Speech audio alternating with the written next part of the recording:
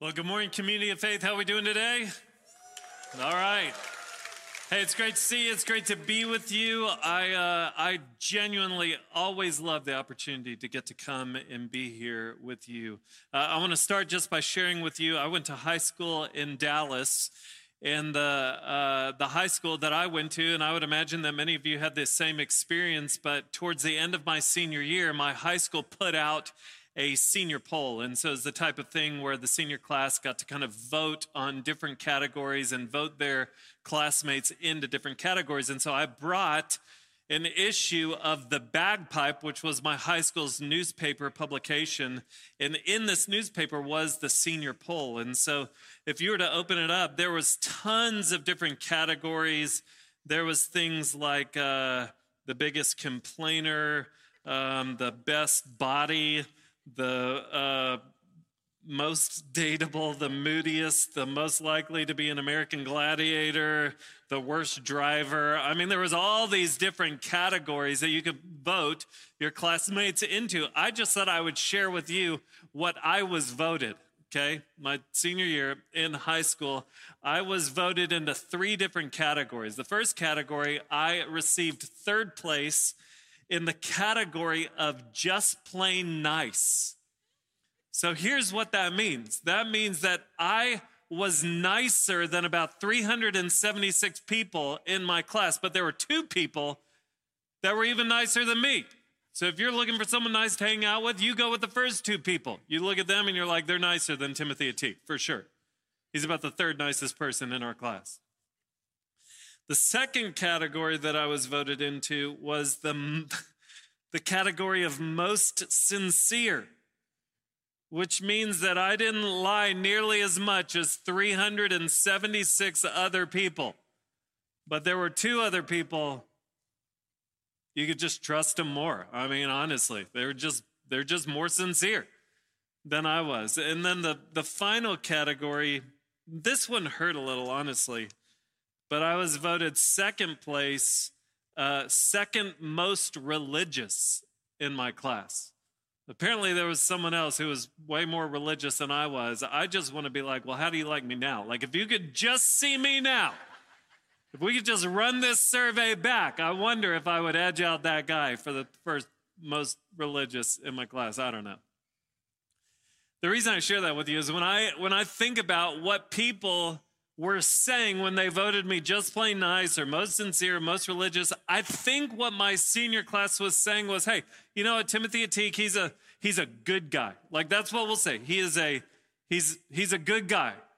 Like, girls looked at me and you know what they said? They said, Timothy Ateek's the type of guy that I want to marry, which was a subtle slap in the face because it was kind of like, we don't want anything to do with you now, but see me in 10 years, you know.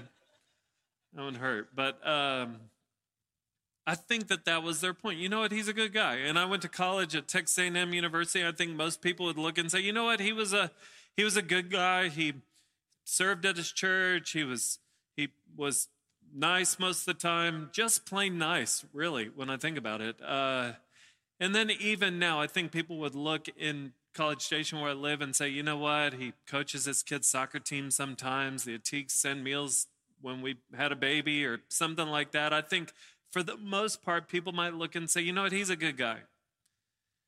The problem is that I don't want to be known as just a good guy. I want to be known as a godly man. Like, that's my goal. My goal isn't just to be a good guy. My goal and my aim is to be a godly man. And let me tell you why that's my desire.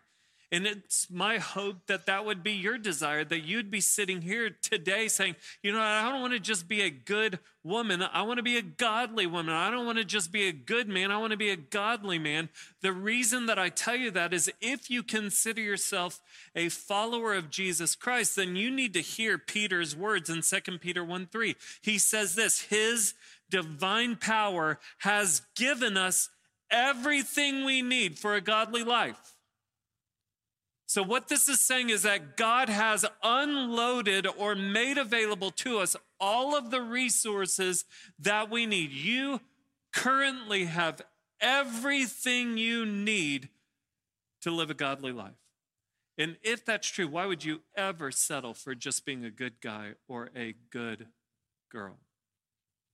See, what I'm really talking about when I talk about godliness is this. Jerry Bridges puts it this way: godliness is devotion to God, which results in a life that is pleasing to Him. That's what I want to be known for. I want to be known for a type of devotion to God that results in a life that is pleasing to Him.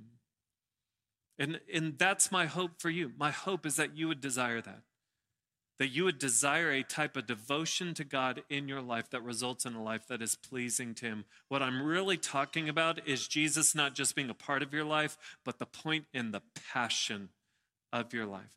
God is not up in heaven like, you know what, I hope that they just make me a part of their lives. Okay, good. They went to Community of Faith twice this month. I'm a part of their life. Thank goodness. He's not up there like, you know what, he's a good guy. Oh, thank goodness. Oh, you know what, it turned out to be a good woman. No, thank goodness, no. God never is okay with just being a part of your life.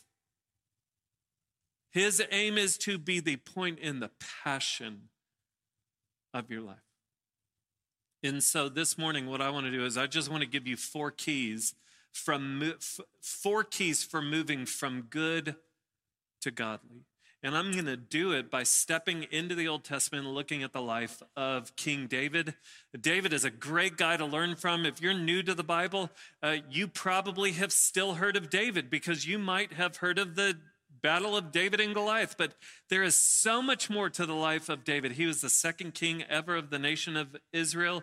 He was the best king that Israel ever had. Israel became the dominating force in the world under his reign. He was also dubbed by God the man after my own heart. That's what God labeled David as, the man after my own heart. He's a good person to learn from.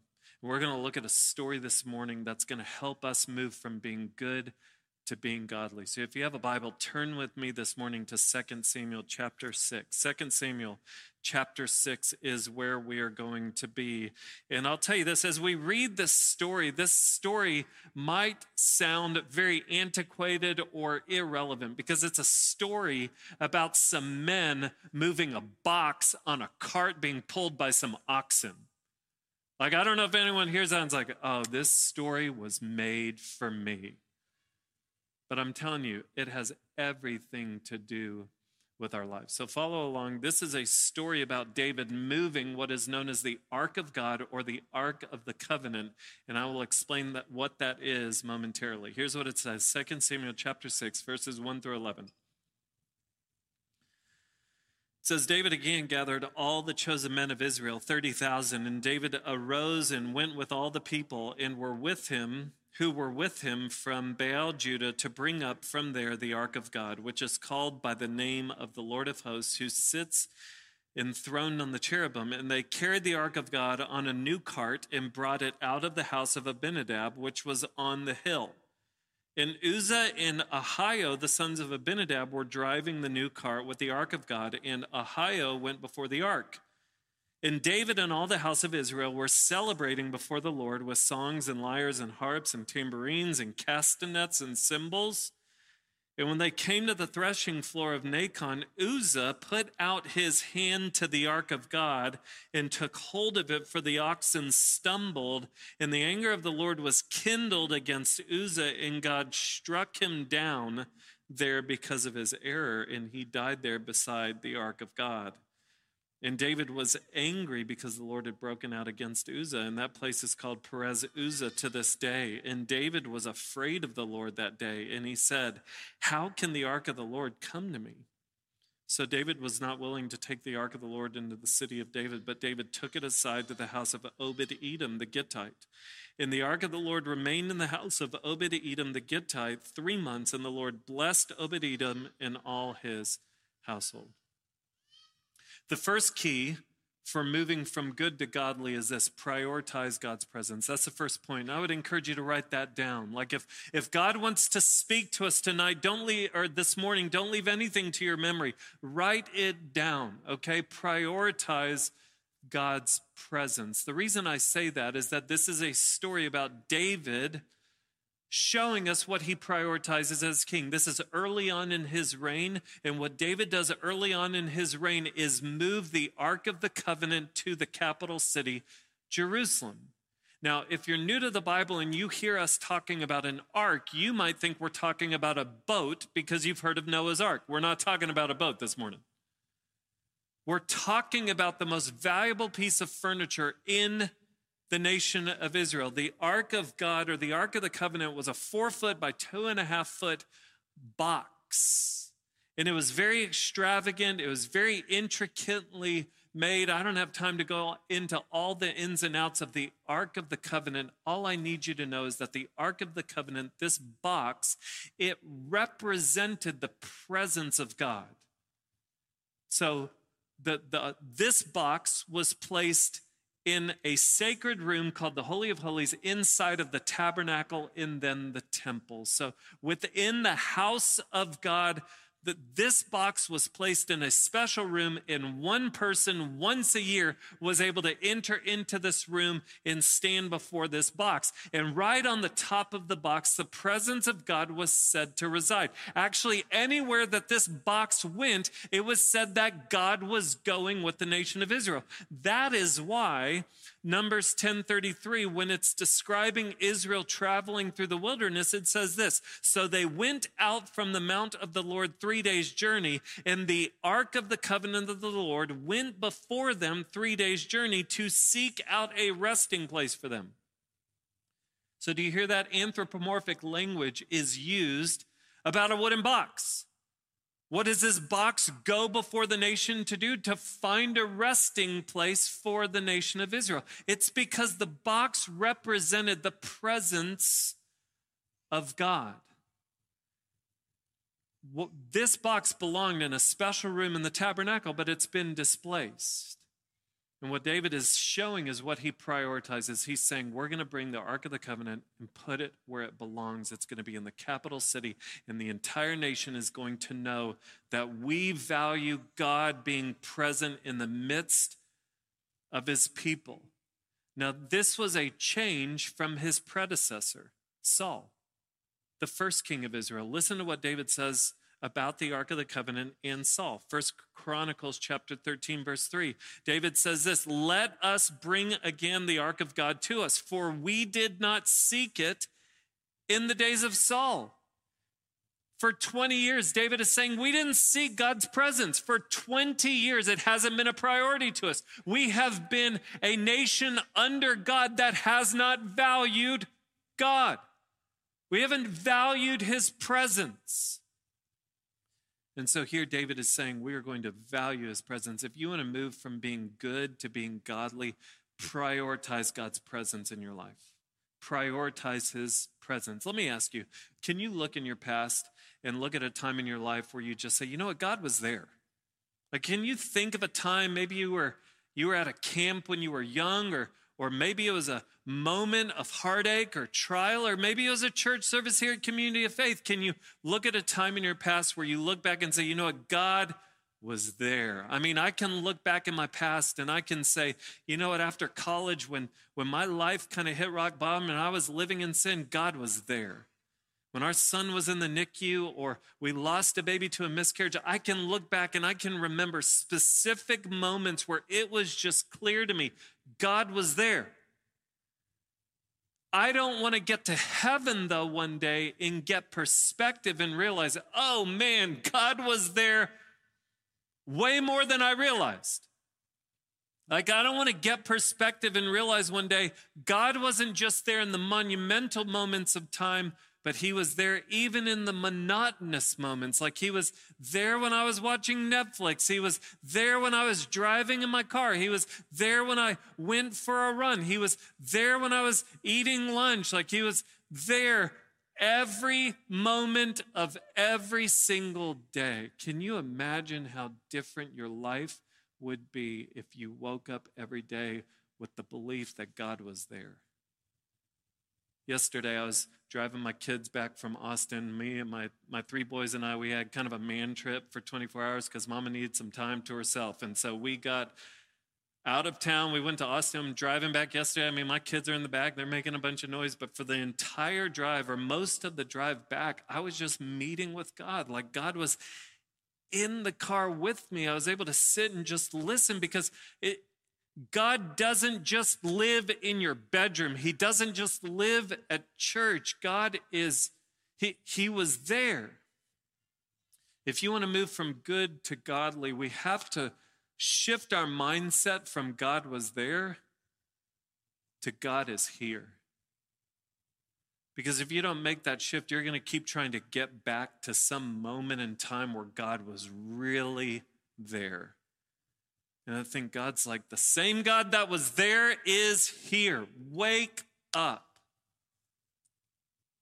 Enjoy the presence of God in your life today. So what does it look like to prioritize His presence? So let me just encourage you to do two things. Number one, meet with God every day. Like meet with God every day. Don't let a day go by without meeting with God. If you're too busy someday to meet with God, you're too busy. You're too busy not to meet with God. Let's put it that way. Meet with God every single day. If God were to call you tonight, like if you were to get a phone call and it was like out of area, obviously, and you were to answer it and it wasn't a scammer, and God was like, hey, I want to meet with you tomorrow. What do you think you'd do tonight? You wouldn't sleep a wink, right? Be like, oh my gosh, I am meeting with the God of the universe in the morning. What? I don't even know what to wear to that. But the reality is God through His word. What does Jesus tell us in John 15? He says, abide in me and I in you. He's like, I am with you every moment of every day. James 4 says, draw near to God and He will draw near to you. What's that? That's a promise from God saying, hey, when you wake up tomorrow, I want to meet with you. The God of the universe wants to meet with you. Meet with Him. And then number two, don't leave God at home. So many of us wake up, we open up this book, we close it, we say amen, and we treat God like a puppy. You know, He kind of walks us to the door and we kind of close the door, and then God just kind of sits in the window and tilts His head as He watches us go off to work, and then He's there to greet us when we come home. I think God's like, you know, I'm going with you. Like I will be in your car. I will be working out with you. He doesn't need to work out, but He'll at least be there. He's with you. Prioritize His presence. Number two, tremble at God's holiness. Tremble at God's holiness. Look back at the story. Do you remember what's happening? They are moving the Ark of the Covenant. Verse 3, it says, and they carried the ark of God on a new cart and brought it out of the house of Abinadab, which was on the hill. And Uzzah and Ahio, the sons of Abinadab, were driving the new cart with the ark of God, and Ahio went before the ark. So all eyes on me, because I want to make sure that you don't miss this important detail about context, okay? What we just read is that there was a few guys who were going to move the ark, and so they put it on a new cart, and they began to drive the cart. Some oxen are pulling the cart. We read that, and we're like, sounds like a good plan. The problem is that God actually had a specific plan for how the ark was to be moved. This wooden box actually had rings on each corner. Poles were to be slid through the rings, and men were to carry this box holding the poles on their shoulders. What is happening here is you have a group of guys who thinks that they can get it done more efficiently. Maybe that's you. Maybe you're that guy or that girl. You're like, I can just do it faster. Like you can't delegate because you're like, I'll just do it. I'm going to do it because I know how to do it and I'll get it done faster. They're like, we don't need to carry this thing. We're going to put it on a new cart. And we'll have some oxen pull it, and we'll just get there faster. But remember what happens. Verse 6.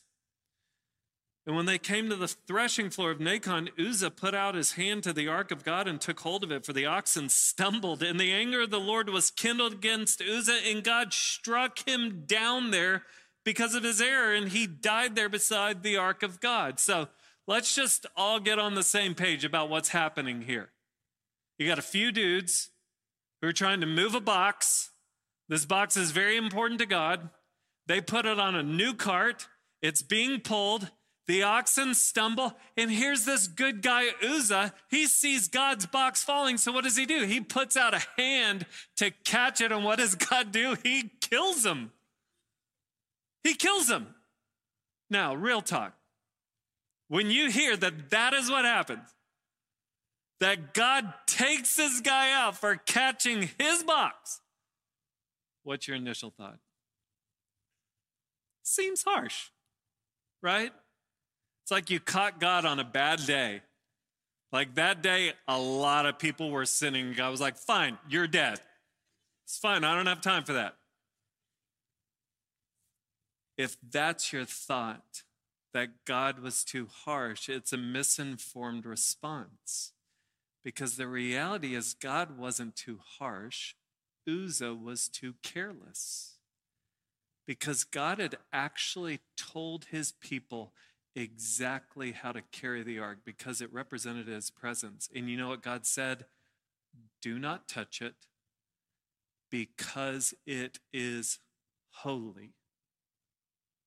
If you touch it, you will die. See, what Uzzah is showing us is that he didn't have an accurate understanding of the holiness of God. See, if you want to move from good to godly, my encouragement to you is to tremble at God's holiness. Don't miss what I'm telling you here. Your view of God will determine your response to God. That's the way that relationships work. Your view of a person determines your response to a person. Your view of God determines your response to God. So if you don't want to have anything to do with God, if you're not interested in a relationship with God, if you're not a Christian, then the reality is that your view of God is pretty small. It's so small that you have no desire to interact with him. And if you look around and you see someone having a big response to God, you know why that is? It's because they have a big view of God. If you want to move from good to godly, you have to have a big view of the holiness of God. What are we talking about when we talk about God being holy? Because if we were to sit down and I were to say, hey, what does it mean that God is holy? There's a good chance that you would either say, I don't really know, or you'd say, I think it means that God is pure. It's not really what it means. That's an aspect of it. But when we talk about the holiness of God, we're talking about the otherness of God. Holy in the Hebrew word for holy is the Hebrew word kadosh. It means to be singled out or cut off. When we talk about God being holy, we are talking about God being singled out in his greatness. We're talking about him being cut off from all humanity in terms of his greatness and splendor. When we talk about God being holy, we are talking about God being so other than anyone or anything that we could ever know. Isaiah puts it this way. God says, for my thoughts are not your thoughts, neither are your ways my ways. As the heavens are higher than the earth, so are my ways higher than your ways, and my thoughts than your thoughts. You know what God's saying? He's saying, I'm not like you. Like I've made you to be like me, but you need to understand that you and me, I am so other than you. In our finite minds cannot even begin to scratch the surface of the beauty and the splendor and the greatness of God. So when we talk about God being holy, we are talking about God being so other than anything that we can truly comprehend. I'll illustrate it this way, okay? I don't know if you've had this question roll through your mind while I've been preaching, but you might sit there and think, you know what, I wonder what kind of car that guy drives.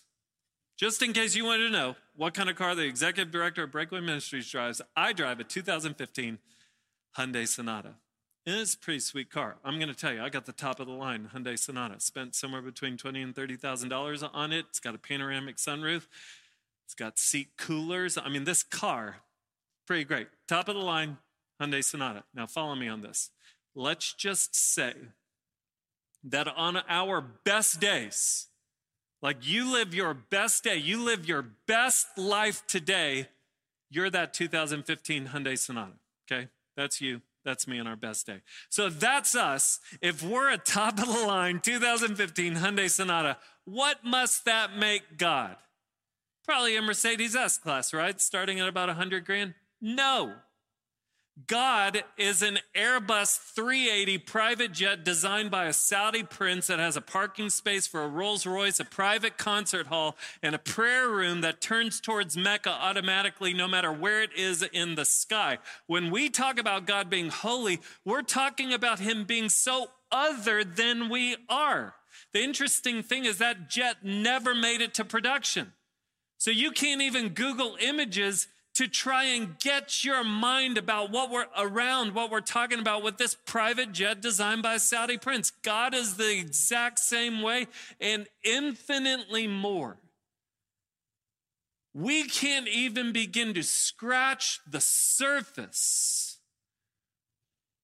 of just how loving and great and glorious and beautiful and merciful and wrathful and just God truly is. He is holy, holy, holy. That's why. Just watch the way that people respond to God in the Bible when they see him or hear him. Like the nation of Israel, they are gathered together and God speaks from the mountain. And you know what the nation of Israel says to Moses? Moses, we almost died. We made it. He spoke. We thought we weren't going to make it. We did make it. So here's the deal, Moses. We don't know that we'll make it through a second time. You go and talk to God for us. Isaiah gets a vision of the throne room of God. And when he sees God, you know what Isaiah automatically says? He says, whoa, I am lost and I'm a foul mouth. You have anyone in your life like you meet for lunch and you're like, you know what? I'm just realizing sitting with you, I'm a foul mouth. Like I think I'm lost. Or Ezekiel sees God and just collapses on the ground. Like his knees just buckle. Is there anyone in your life, they walk through the room and you're just like you just hit the ground. Like you don't even see it coming. Your knees just give way. You get up and you're like, I am so sorry. That's just what my body did when I saw you. John in the book of Revelation gets a vision of the glorified Christ. He falls on the ground. He's like, I'm dead. And Jesus is like, you're really not. You can get up now. You realize that if Jesus Christ walked through those doors right now, you wouldn't sit there and be like, oh, so that's Jesus. It's pretty good. No, you know that this place, your knees would know exactly what to do. They'd buckle because you have been made to know him and worship him. When we talk about God being holy, it's important to remember that Jesus is friend, but he's also King of Kings and Lord of Lords. I remember when I was a kid, I used to go with my dad each week. He would play racquetball with a friend, and so I'd tag along because his friend would bring his son, and we'd hang out and play together. My dad called the local YMCA and reserved a racquetball court, and so we'd go up to the YMCA, and there were two high school kids playing on the racquetball court that my dad had reserved. And so these high school kids were just playing right into my dad's time. So my dad politely knocked on the glass and just told him that it was time, and this high school kid gave my dad the middle finger. The problem with flicking my dad off is that at the time, my dad was the chief psychologist of the Dallas County Juvenile Department, which is the place that teenagers go who have not done right. And my dad's friend was a Dallas County judge and an attorney. So when that high school kid came out, my dad very clearly and firmly informed that kid who he had just flicked off. And fear struck that kid. And that kid's friend was like, dude, you can't do that. He was far too careless in the presence of someone who commanded his respect. And I wonder if the same is true with God sometimes. We are far too careless in his presence. That God absolutely is loving and merciful and gracious, but he is just. And he is holy, holy, holy. There's times where I'll just be flying in hot to my quiet time with God, and I'll just kind of jump in and just start chattering. And then I'll pray, and as I pray, I'm like, and God, you are holy, holy. And as I hit the second holy, it just kind of slows me down. And it changes my posture because I'm beginning to remember who I'm actually communicating with. And it's good to remember that God is holy. If you want to move from good to godly, tremble at his holiness. Number 3, treasure God's commands. So we have prioritize God's presence, we have tremble at his holiness, and now we have treasure God's commands. David, in 1 Chronicles chapter 15, this is a different version of the same story. Listen to what David says about moving the ark. He says this, because you did not carry it the first time, the Lord our God broke out against us. Why? Because we did not seek him according to the rule. So the priests and the Levites consecrated themselves to bring up the ark of the Lord, the God of Israel. And the Levites carried the ark of God on their shoulders with the poles, as Moses had commanded according to the word of the Lord. What's David saying? He's saying, guys, we were far too careless. God told us how to do this. We knew how to move the ark, but we just thought we could do it more efficiently. We wanted to do God's will our way. And so what do? They do it right. You want to move from good to godly, treasure God's commands. Listen to what Pastor Charles Swindoll says. He says this. He says, if the Lord cared enough to write it and cared enough to preserve it, he cares enough about the details to have you and me pull it off precisely his way. Isn't that interesting? He cares enough for us to pull it off precisely his way. Do you know what the problem is? The problem is this. French existentialist philosopher Jean-Paul Sartre puts it this way. He nails us. He says, man is the being whose project is to be God. Do you hear that? Man is the being whose project. That's our project. That's what we wake up and put our hands to. Man is the being whose project is to be God. You know what that means? We want to call the shots. We want to be in control. We want to be in charge. God says, this is how you do it. And we're like, you know what? I found a better way. Why would we move the ark on our shoulders when we could put it on a cart? Some oxen can do the work instead of us. We won't have to go to a chiropractor if we let the oxen do it. I found a better way. See, what God has done is he's given us his word so that we can know his ways for accomplishing his will. What we want to do is we want to do God's will our way. Like if I were to ask you, hey, do you want to live inside of God's will? You'd probably say, most people here would say, yeah, of course.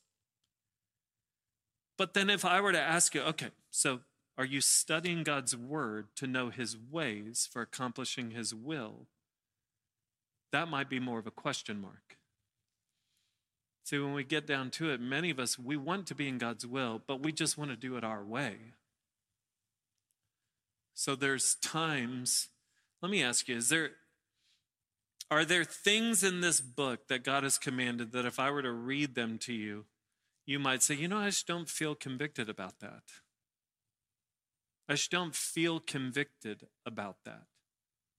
I don't feel convicted about how I treat alcohol. I don't feel convicted about what my girlfriend or boyfriend and I are doing physically. I just don't feel convicted about how I talk to my spouse. I just don't feel convicted about cutting some corners at work. You know what you're saying when you say that? You're saying God's commands must bow to my feelings. What you're saying is, I want to do God's will, but I want to do it my way. But see, God's commands don't bow to our feelings. Our feelings must bow to his commands. Just because we don't feel convicted about something doesn't mean we shouldn't feel convicted about it. The issue isn't with God's commands. It might be with our heart. Our hearts might have become callous to God's word in his ways and his will. You want to move from good to godly, you have to treasure his commands. Notice the wording. What I didn't say was obey his commands. I said treasure his commands, because to treasure something is to know the value of something. So when I say treasure his commands, I'm saying see the value in actually knowing his word so you can know his ways and accomplish his will. Here's the thing. Pastor friend Todd Wagner puts it this way. God is not out to rip you off. He wants to set you free. Do you realize that? Like God's ways, his commands are not meant to rip you off. God simply wants to set you free. Like if you were to go and read this story, what do we see? We see David and his friends dancing and singing before God as they move the ark. What do you see? You see obedience and joy married together. I remember a while back, I was talking to one of my sons, and there was a kid at school that was being mean to my son. And so as we sat at dinner, I just encouraged him. I said, hey, man, here's what I want to encourage you to do. I want to encourage you to go to school and talk to that kid and just say, hey, look, I just want to ask, is there something that I have done that has caused you to treat me this way? If so, I want to make sure I ask your forgiveness. But I see the way that you're treating me, and it's not right. And I saw the fear in my son's eyes. I saw the fear of him playing out what I was asking him to do. And what it was, I could see that he didn't fully trust that I was actually trying to set him free. Because I know that when bitterness sets into the soul, it's like a weed that will overtake anything unhealthy. And there was bitterness starting to grow in my son towards this person in his class. I was trying to set my son free. He was worried that I was trying to rip him off. And I wonder if the same is true when we read this word from our Heavenly Father sometimes. If we're like, oh, you know what? It's 2021, man, that will rip me off. And God's like, it doesn't matter what year it is. I'm just trying to set you free. Treasure God's commands. And finally, reject man's opposition. Reject man's opposition. I don't have time to read the rest of the story. Just listen to verse 16. It says this, as the ark of the Lord came into the city of David, Michal, the daughter of Saul, looked out of the window and saw King David leaping and dancing before the Lord, and she despised him in her heart. So what you need to know is Michal is David's wife. She looks out the window, she sees her husband, the king, singing and dancing, and David comes into the house and she lights him up. You are making a fool of yourself, and you're making a fool of me. I'm connected to you. You look absolutely ridiculous. And what does David say? You know what? He says, let me just fill you in. I am more than happy to become even more undignified than that. Because I'm not seeking your approval. I'm not seeking the approval of the rest of the people of the nation of Israel. I'm here to glorify God. And that's how I worship him. He rejects man's opposition. Here's what you need to know. No one has a problem with you being a good guy or a good girl. No one has a problem with that. Everyone will look at you trying to be a good person and be like, way to go, good for you. People will absolutely have a problem with you seeking to be a godly man or a godly woman. People will look at you and be like, you know what, you're too extreme. Like you're taking the Bible thing way too seriously. And here's what people will say. They'll say, you know what, you're too legalistic. That's what Christians will say. Christians will look at you and be like, that's too legalistic for me. Let's just be clear on what legalism is. Legalism is following rules, believing that you have to follow the rules in order to earn God's approval and favor. Legalism is ratifying a set of traditions, saying without these traditions, God will not love you or accept you. That's what legalism is. When you obey God's commands, knowing that he already loves you and accepts you, and you take his commands seriously, that's not legalism. That's just biblical Christianity and a pursuit of godliness. And so let me just encourage you.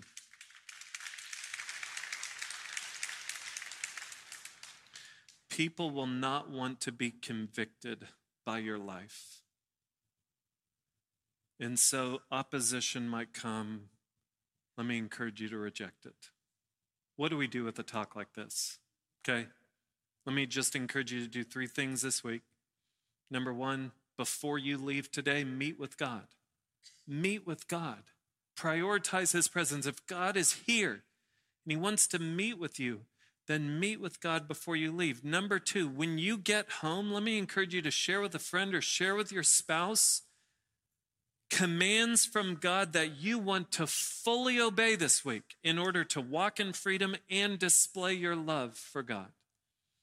And then 3rd, every day this week, let me encourage you to get out of bed and get onto your knees and talk to God and declare to God who you know him to be. Say, God, you are holy, holy, holy.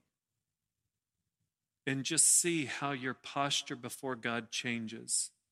And see how you begin to change as you view God as a holy God.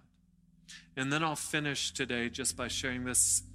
Some of you might hear me talking about being godly instead of good, and you're like, I don't care about being godly. I'm actually perfectly content being a good man or a good woman. Here's the only problem with that. If you don't have a relationship with God and you're sitting there saying, you know what, I don't care about being godly, I just want to be good. Mark 10:18, Jesus says this. Jesus said, why do you call me good? Watch this. No one is good except God alone. No one is good except God alone. Which means if you were to look up in God's dictionary the word good, you would just see a picture of him. So you might be good in your own eyes or in the opinions of people around you, but in God's eyes, there is none good except him. Good in God's eyes is perfection. So if you believe that one day you'll stand before God and he says, why should I let you into heaven? You say, I've lived a good life. I think God might say you haven't lived a good life, because a good life is a perfect life. And only one person did that, and that's Jesus Christ. The reason that we prize Jesus, the reason he is at the center of our faith, is because he has made a way for those who are not good to be made right with the only one who is. Jesus Christ left heaven and came to earth. He lived the life that we couldn't. He died the death that we deserved to die. He rose and conquered the grave so that you and I could have a relationship with God. We talked about prioritizing God's presence. Jesus came to earth and was forsaken from the presence of God so that we could be invited into it. We talked about trembling at God's holiness. Jesus was and is holy, and he came to earth to seek and to save those of us, all of us, who were unholy. And it's solely through knowing Jesus that you can be made right with a God who is holy, holy, holy. We talked about treasuring God's commands. Jesus obeyed all of God's commands completely and perfectly so that all of us who never could fulfill all of God's commands could still have a relationship with him where we are known, loved, and accepted. And we talked about rejecting man's opposition. Jesus was rejected so that we could be accepted. Do you know him? If you don't, the invitation this morning to you is to come and to know him as the way, the truth, and the life. Let's pray together. Lord Jesus, thank you for who you are. Thank you for what you've done. I thank you that you went to the cross. I thank you that you bore our shame, that you were crucified, that you died on a cross, were put in a tomb, and then you walked out of it victoriously. Our hope is solely found in you. Lord, I pray that we would never settle for being good people if you, God, have given us everything we need to live a godly life. I pray that if there's anyone in here today that doesn't know you, God, I pray that they would turn to you as the only one who is truly good. We need you. We love you. In Jesus' name, amen.